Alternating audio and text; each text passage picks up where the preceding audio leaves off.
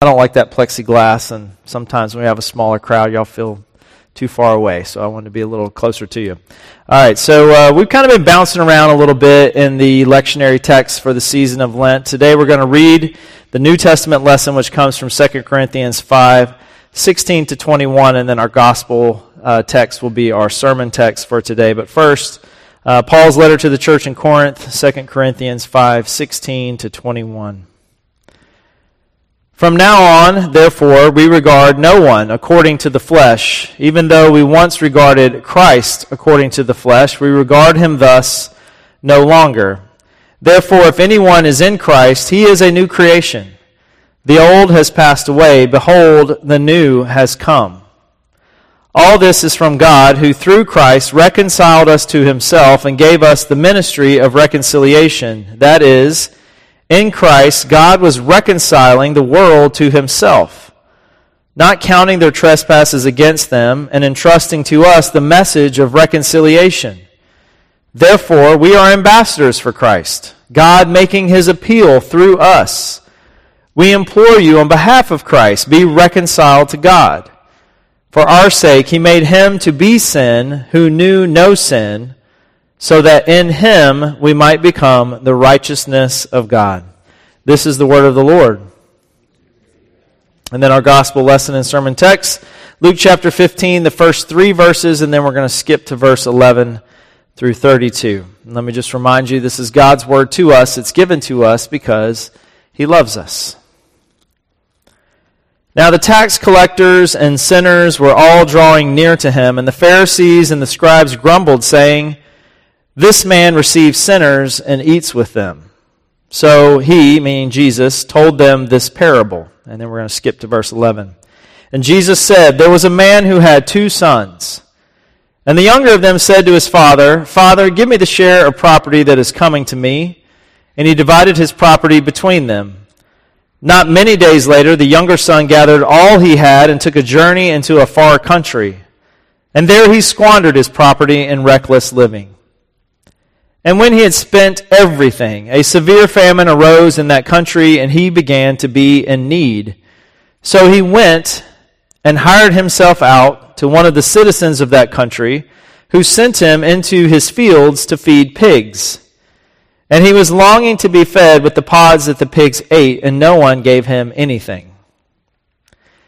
But when he came to himself, he said, 'How many of my father's hired servants have more than enough bread, but I perish with hunger? I will arise and go to my father, and I will say to him, Father, I have sinned against heaven and before you. I am no longer worthy to be called your son. Treat me as one of your hired servants.' And he arose and came to his father, but while he was still a long way off, his father saw him and felt compassion, and ran and embraced him and kissed him.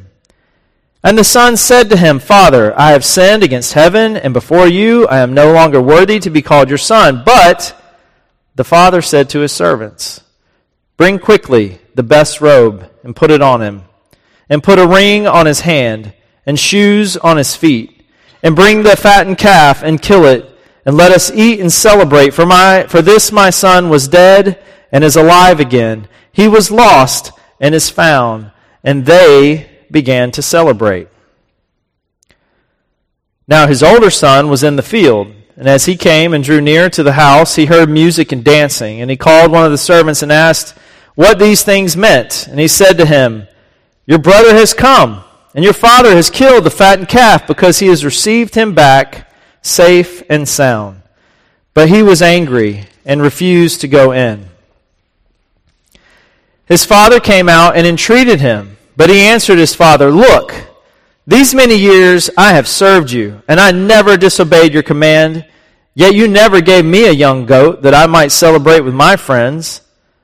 But when this son of yours came, who has devoured your property with prostitutes, you killed the fattened calf for him.' And he said to him, 'Son, you are always with me, and all that is mine is yours. It was fitting to celebrate and be glad, for this your brother was dead and is alive. He was lost and is found.' This is the gospel of our Lord."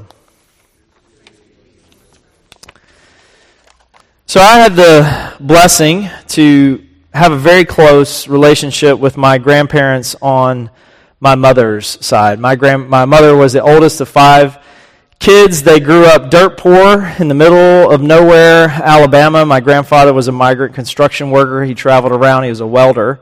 By the time I came around, they had attained sort of a blue-collar working class station of life, but they still lived in the family home way out in the middle of nowhere in the boonies of Alabama. And I just absolutely loved spending time with them and spending time at their house. And I also enjoyed the many family gatherings that we would have at my grandparents' house, these family dinners at their table, whether it be holidays or special occasions or just because. And my grandmother, in particular, she was quite the practical joker. Actually, Jan playing Peace in the Valley, Elvis style. That was one of her favorite songs, actually, and we didn't plan that. It just happened to work out that way.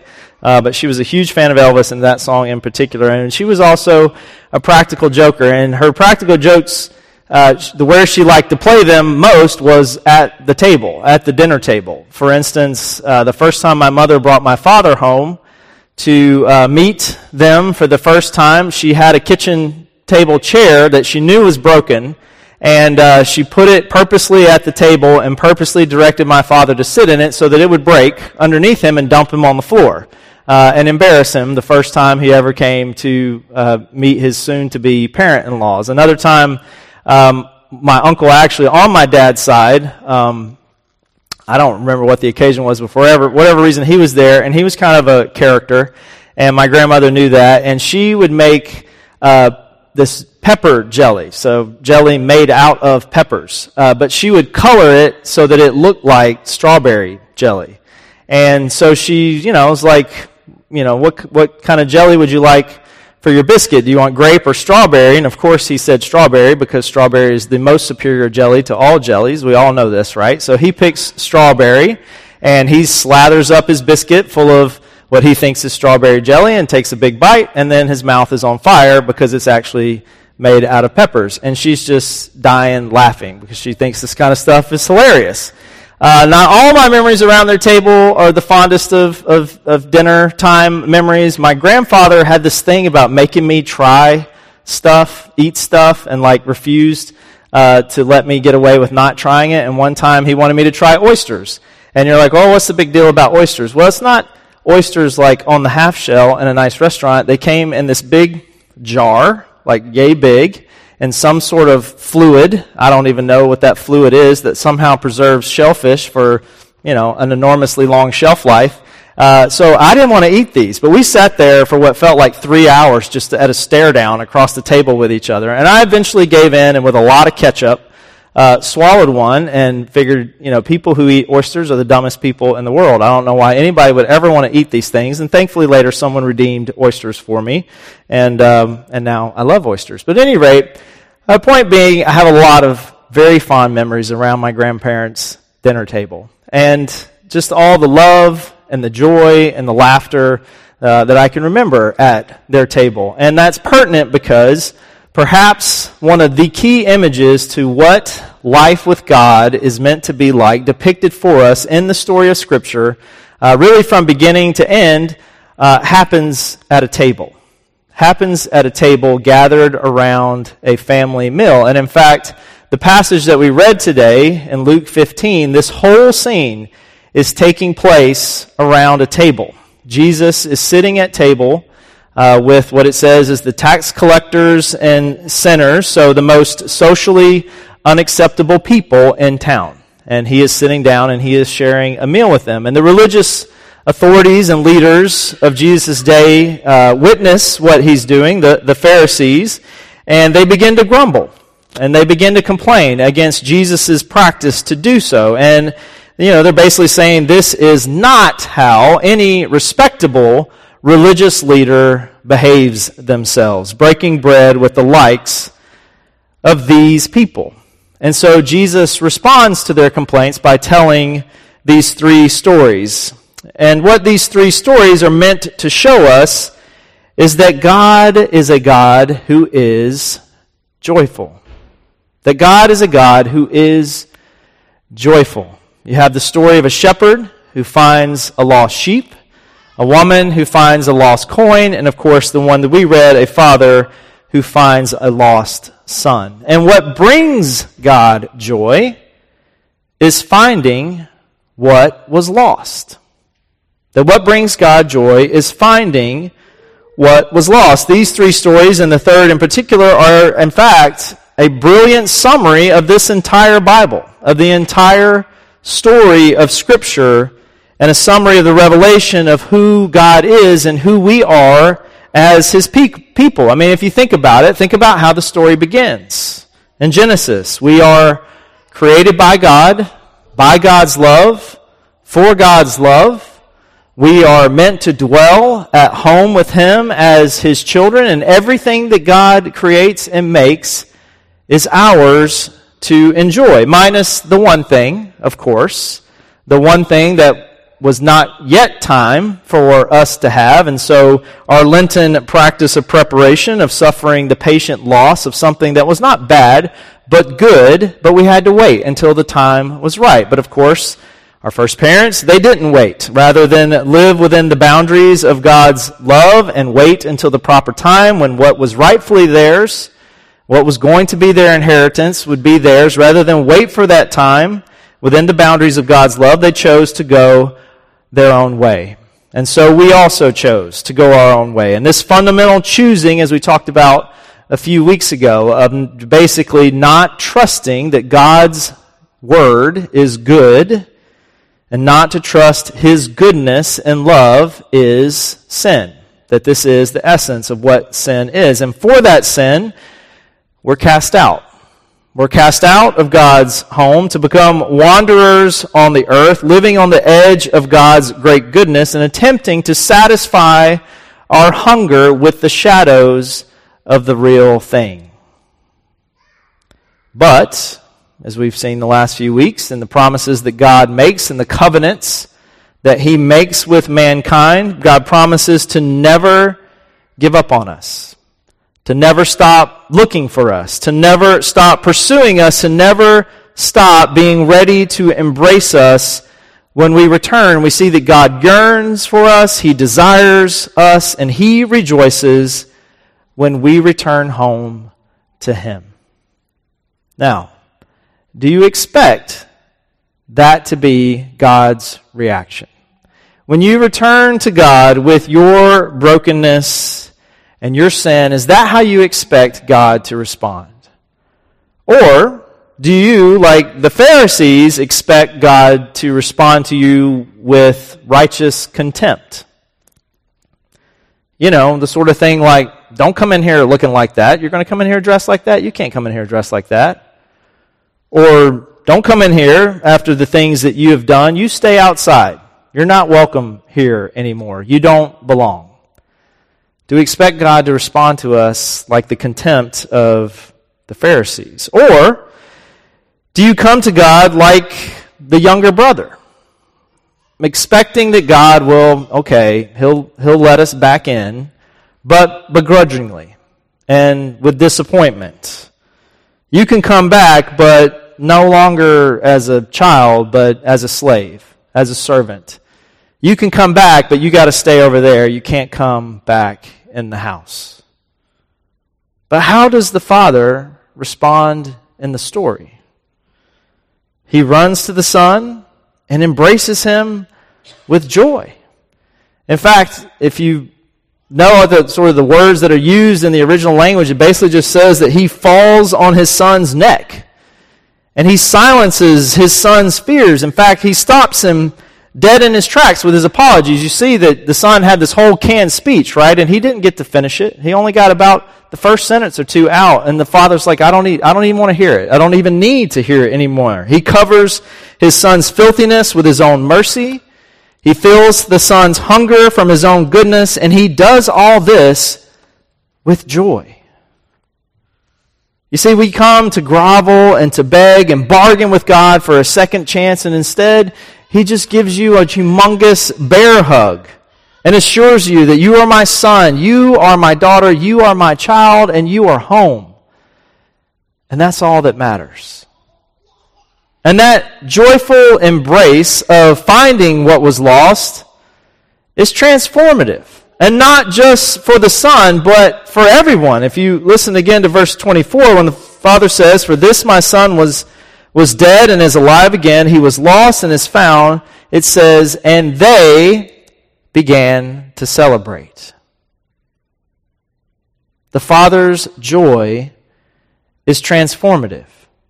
It's contagious. Everyone is affected by the father's joy to find what was lost. The father's joy to continually be scanning that horizon, looking for the son to come back home. The father's joy to run and to embrace the son. The father's joy to assure him of his place in the family, in the house, to put the family ring back on his finger and make sure that he knows his identity, that he belongs. And the father's joy to defend the son against his accusers.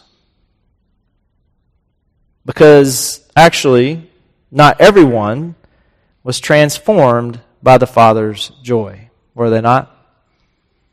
The elder brother. The elder brother, in his self-righteousness, despises his younger brother. The elder brother, in his self-righteousness, rejects his father's joy. And the elder brother refuses his own joy by refusing to go in and join and celebrate into the feast and the party with the rest. And the father responds in verse 31, "Son, you are always with me. All that is mine is yours. It was fitting to celebrate and be glad, for this your brother was dead and is alive. He was lost and is found."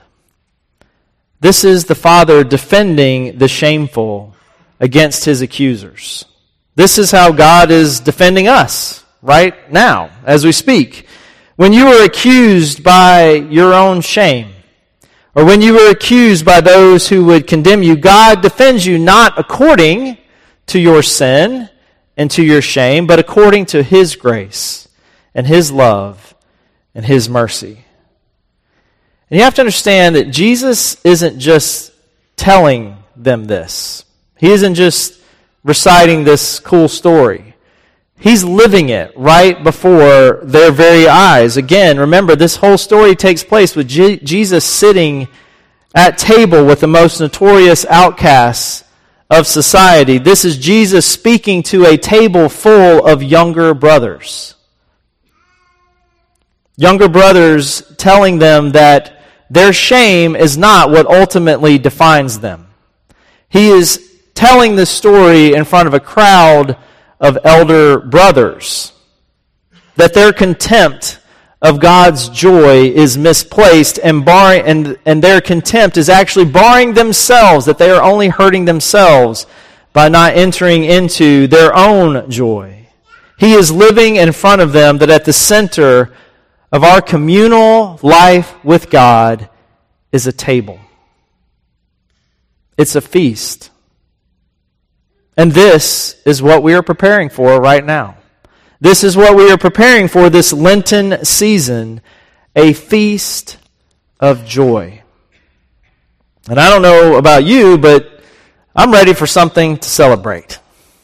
I'm ready to celebrate with joy because we as a community have endured and are enduring so much loss. And it has affected our joy. In fact, sometimes I think we're suspicious of joy.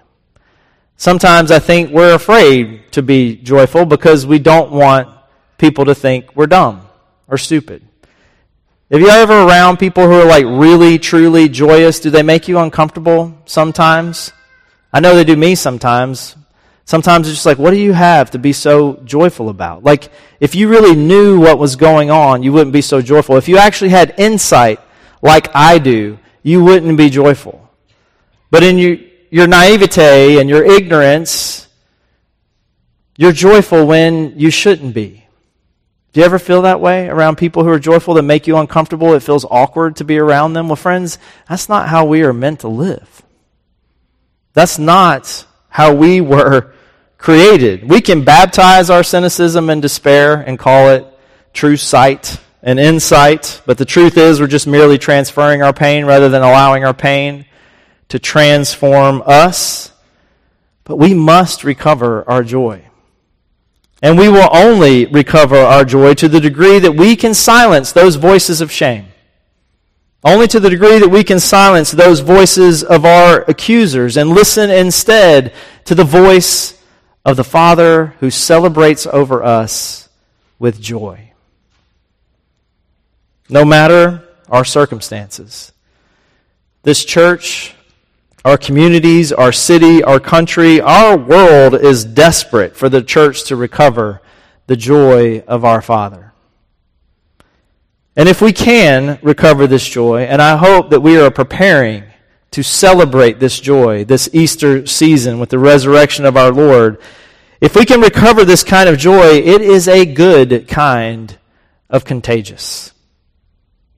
There will be others who will want to come and feast and be glad with our Father, who is a God of joy, who rejoices over what is lost being found. In the name of the Father, Son, and Holy Spirit, amen. Let's respond to God's Word by confessing our faith together using the words of the Apostles' Creed. I ask you, brothers and sisters, and